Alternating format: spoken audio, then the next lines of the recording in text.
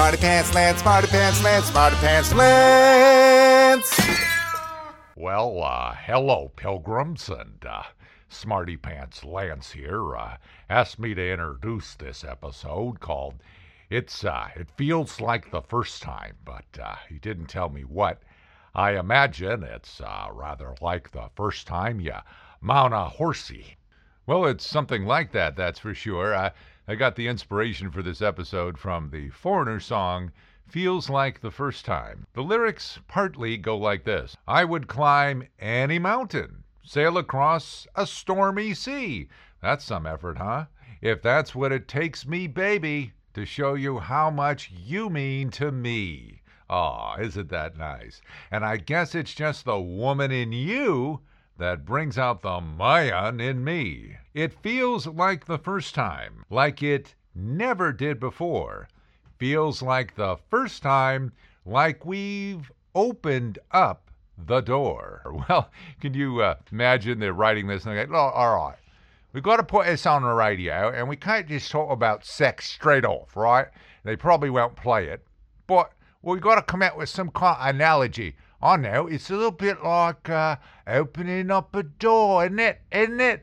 Well, yes, kind of. So I thought I would share my first time. No, I'm not going to name names, and it was so long ago that my 41st anniversary is coming up in just a few days. You see, I was nervous, and I think that people that claim that it's all poetic and it's all rockets and fireworks and the most incredible thing that could ever happen to you in your life, that was not my experience. I hope other people had better experiences, but kind of went along these lines. Late at night, girlfriend's parents' house, parents asleep on the other side of her bedroom wall. And of course, at night, when it's late, the slightest sound is amplified. You can hear everything in the house. The slightest creak, the slightest movement, and if you got a squeaky bed, that's not going to help you too much, right? Now, in those days, women's grooming habits are not like they are today in 2022. It could be because the personal appliances or things like that were not available in those days, but in any event, in those days, if you're going to get anywhere near the area of interest, you better be wearing a pith helmet. What's a pith helmet?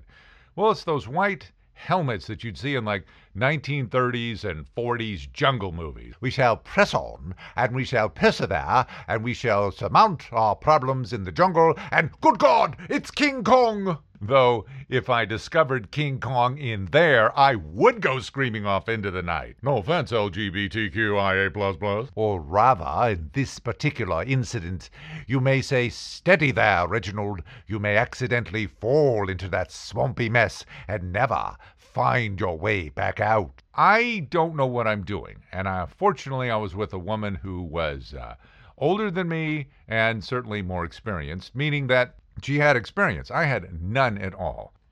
I thought I knew what to expect, but all right, so I'm a bundle of nerves, but you're trying to act confident and cool, which the fight between trying to act confident and cool and assured while you're nervous all inside just creates more and more nerves. She's like, okay, I'll handle everything for you. All right, that's good.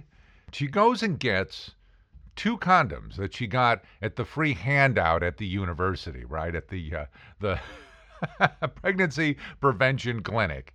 As one might expect, this was not a Catholic university. Now, these are the cheapest possible condoms you can imagine, and who knows how old they were. So, first, we're in the dark, and she's trying to open the first package, but it somehow tears and it's no good, so that one gets tossed. The next one she manages to open, but then the question is it an outie or an innie? Do you roll it out or do you roll it in? Because you got to be careful about those things. And that gets messed up and she ends up sort of tearing it. It isn't sure, so that gets rid of 2. Now, we only have a few left. Eventually, she gets one of them on, and it keeps wanting to roll up. So you got to roll it down and roll up and roll it down. That's not really comfortable when, And then she insists on me having 2 of them on to make sure that we're doubly assured. That sounds like a good idea, but when you roll one on top of the other, and these are the old-fashioned kind, they don't exactly come together, as it were, while we're trying to come together. So we start going at it, and the first condom that's on the outside starts to unroll. Uh, the way that it unrolled is it eventually came off, but it didn't come off on the outside. It came off on the inside, and a timeout is now called in order to clear the defensive line. Now, she's got to try to extricate said outer condom, but she can't quite get at it, and she needs some light, so now she's going to go into her bathroom, but yet trying to be quiet. But on the way to the bathroom, she bumps her knee in the corner of a desk, and then trips and stubs her toe, and then she's trying to be quiet because it's, ow, ow, ow, ow, ow, we've all stubbed our toes, and this is already like setting her way off the mood. Eventually, she comes back. Now we got to try to put a second one on, and then she decides we're pretty much out because that's the last one, so we'll just try to go for it as we can. Thing is, though, that as we're rocking and rolling, I'm trying to last. Now, I don't care what guys tell you. When you first start doing this, you're almost lucky that you're wearing a condom to maybe desensitize you, because the question is, will you last for 3 seconds or will you last for 10 seconds? I mean, it's not very good. So now we're it's awkward, and it's late, and the bed starts to kind of creak, and it was one of those beds that had a wicker headboard on it, which was kind of loose, and as the motion happened, the next thing, for every action, there's an equal and opposite reaction. We learn all that in science class. That headboard starts banging as the bed is creaking. And what is it banging against? It's banging against the wall that separates her bedroom from her parents' bedroom, which makes me even more freaking nervous, and she's not exactly happy with it. Anyway, I was just glad to get it over with. My goodness. And it was no poetry, no fireworks. It was like, all right, can't we just get this thing over and move on? I rather liken it to maybe sailors in World War II that are at Atlantic City, and they're going to get shipped out, any moment, and they're on shore leave, and it's like, all right, so what we got to do is we got to, get down there and see a lady. And them days, she probably had a name like Rosie or Laverne or maybe even Lola. But, and kind of get in, get out, get it over with. And that's what it's like. It's almost like, I don't know, yanking a tooth. You want this tooth to be removed. You've been looking forward to finally getting it out. But, you know what? That's a terrible analogy.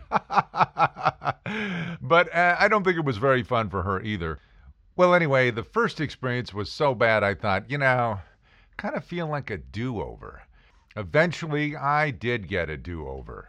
But where do you do, or doobie-doo, that do-over? Because at that age, I had no apartment without roommates right there, no house, no place of my own. Of course, I had the back seat of a car, but that's not very comfortable. Luck shined upon us, or upon me, and it turns out, in the not-too-distant future from then, she was going to house sit. Aha! House sit! She house sat a home of a lovely gentleman, who I'm sure at this point has departed. He was a gay gentleman, and he had 3 little white poodles that he called his clouds, and his bedroom was a little bit like a Roman bath in design. Had velvet pictures of leather-clad gents with sunglasses and large, prominent pectoral muscles, their chest muscles. And there were steps that went up to this bed, and there was actually underlighting along the edge of the bed. Plus, there were mirrors about, which kind of helps when you're backing up. Know what I mean? Know what I mean? Say no more. I was a little uncomfortable doing it for the second time in a gay man's bed, because thoughts of what had been going on in that bed over time were none of my business, but they were still running in my head, and I was still trying to hold out.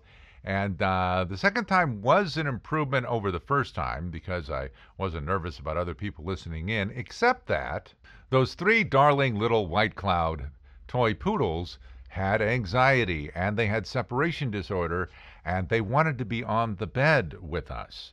And that is a problemo because I'm a no-go with dogs on the bed. So if you tried to put them out, what they did was scratch incessantly at the door and claw at the carpet, and we couldn't have that. So we had to stop in the middle of everything and have a discussion as to whether or not the little darlings should go outside in the backyard temporarily, where there was a black-bottomed swimming pool. She was worried that the little darlings would fall into the pool and drown, and I'm like, look, if you're going to make an omelet, you got to break some eggs. Know what I mean? That didn't go over well with her. The operation essentially came to a halt. Ding, ding, ding. Round 3. Round 3 was arranged at my college apartment when I knew that my roommates were going to be gone for the weekend. That was great.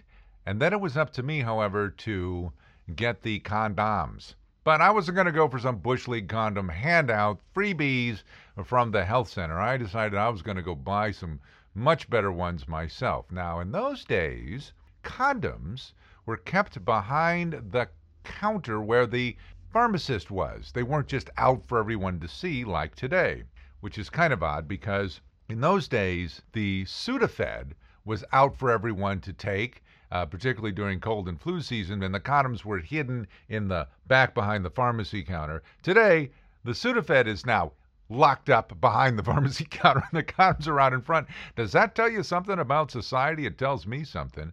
Now I got to go in and buy these things from behind the counter at a pharmacy. Well, that's anxiety producing on its own. I'm thinking about it the night before and, it's got to be done. The momentum starts to carry me and I get over there and I'm hopefully waiting for people to disperse from the counter area so I can go up and kind of discreetly say, I would like to buy some condoms. But my voice is breaking, by the way, because I'm very nervous. So it's like, may I help you? And it's like, yes, sir, I would, yeah, speak up, boy. Well, I would like to buy some. I would like to buy some. I would like to. And of course, I know he knew what I was going to ask for. And he was amused by this. And he's like, are you looking to buy some condoms? Condoms? Hey, he's looking to buy some condoms. This kid right here is looking, are you 18? Let me see some ID. Now, he didn't broadcast it like that, but it sure the hell felt like it. Then he says, what kind? I didn't know there was going to be a quiz. I didn't know there was going to be a test. What kind? I didn't know there were kinds. Quickly, I thought, well, sir, what, what do you recommend? And, anyway, he picked some, I bought them, and I got out of there like I just robbed a bank with my heart pounding. Everything is set. The roommates are gone. I've cleaned up the place because these roommates could be very sloppy. I got some candles. I'm setting the mood. I'm trying to figure out, what record to put on because we had, record players in those days, vinyl as they call it. But, oh no! What? God's monthly gift arrived at that moment, and she was feeling none too good. Whistle blown, delay of game. And I'm like, for how long? And she's like, oh, I'll be fine again in a week. A week? Do you know what waiting a week is like at that age when you had been anticipating? That seems like it's an insurmountable problem. I thought we were going to do business. Nasty, horny business. And now you're telling me I've got to wait another week? Well, sir, it's the Red's hand, no doubt about it. What do you suggest? We stand here shedding tears, or shall we go to Istanbul? Well, by the way, I was just funning with you. I knew what you were talking about from the start, but sometimes ladies will use the excuse of having something happen when they rode a horsey, but that's a whole other episode. If you know what I mean there, Pilgrim. Wah-ha-ha-ha-ha.